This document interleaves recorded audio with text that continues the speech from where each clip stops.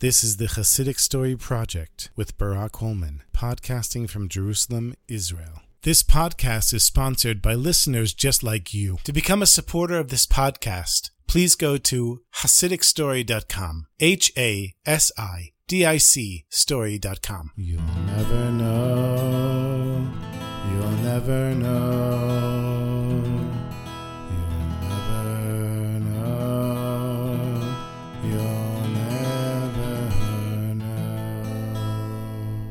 This week I have two short stories for you.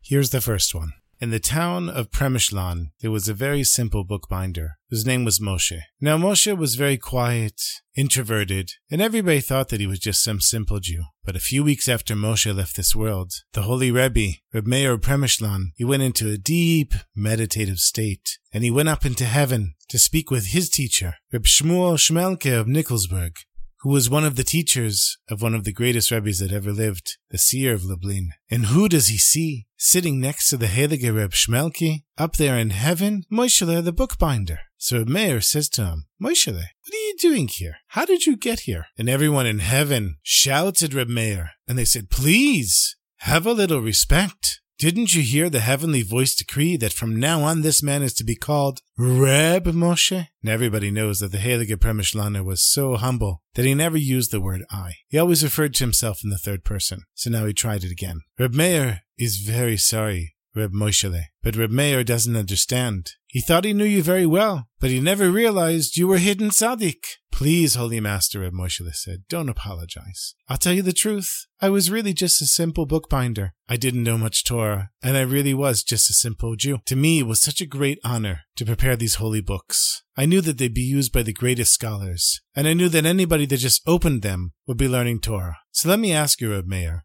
do you know how to bind a book? The way you do it is you always have to trim the edges off the pages so that you can make the book straight. And these cut pieces, they just fall on the floor. But of course, you only cut off the parts of the pages that don't have any writing on them. So every day, I would trim the pages and then bind the books. And every night, I'd get down on the floor on my hands and knees and gather up all the little pieces that I'd cut off of the holy books. Of course, I thought these pieces were just blank pieces of paper. But, blank or not, I kept saying, they did come from holy books. So I'd kiss every scrap of paper, take them all to the cemetery, and bury them as it's fitting for fragments of holy svarim, of holy books. Then 2 weeks ago when I came up here to heaven, all those little pieces of paper were waiting for me, and for the first time I could see what was really written on them. And my reward for honoring those little pieces of paper is that I get to sit here next to the holy Rebbe, Rabbi Shmuel Shmelke, your teacher. You'll never know,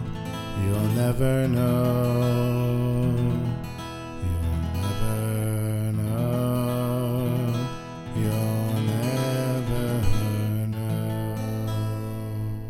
Rabbi Avraham Chaim was one of the top students of the Rebbe, Reb Moshele Leib Sossover. And he told the story about once when he was with his own Rebbe, Reb Moshele Leib Sossover, and the great Rebbe, Reb Levi Yitzchak Berdichev, came to visit Reb Moshele Leib Sossover late on a Friday afternoon. Reb Levi Yitzchak said, I'd like to be with you for Shabbos. And Reb Moshele Leib Sossover said, well, if that's the case, then you're going to have to come with me, because I'm going to the water carriers to eat. So Rav Avraham Chaim, he thought to himself that if his Rebbe, Moshe Leib Sossover, is going to spend Shabbos with the water carrier, then the water carrier must be one of them, one of the Lamed Vav hidden tzaddikim the whole world exists for. So Rav Avraham Chaim asked if he can come, and Reb Moshe Leib Sossover said sure, why not? So they went out to the outskirts of the city. The water carrier and his wife had 8 children, and all of them lived in a tiny little hole. Everything was crammed into one room. You know, it's kind of hard to live together like that. So, without saying anything bad, the place didn't smell so well. Reb Moshe Leib Sossover, he brought a little bit of wine, and Reb Levi Yitzchak brought 2 challahs for Shabbos. They all davened together. They made kiddush over the wine and motzi over the bread. And when Reb Moshe Leib Sossover said, do you have a little something to eat, the kavod Shabbos, in honor of Shabbos? The wife of the Lamed Rav Tzaddik said to Rav Moshele, I knew you were coming, Rav Moshele, so I saved you some of my sauerkraut from Pesach.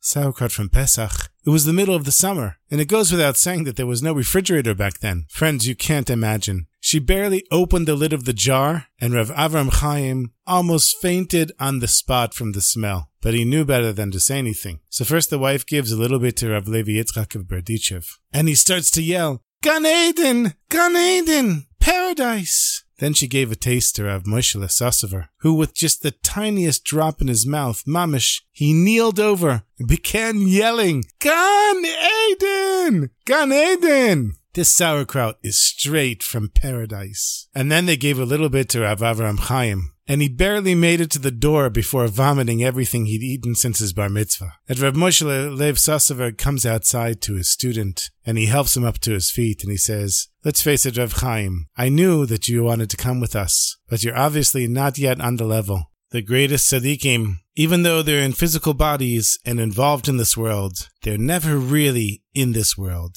And to be on their level, you're on a totally different wavelength. So let's admit the truth, Rav Avraham Chaim. Even though you're a great rabbi and a holy person, you're certainly not on the level to be able to be here with us at this Shabbos meal. So it's time for you to go back home.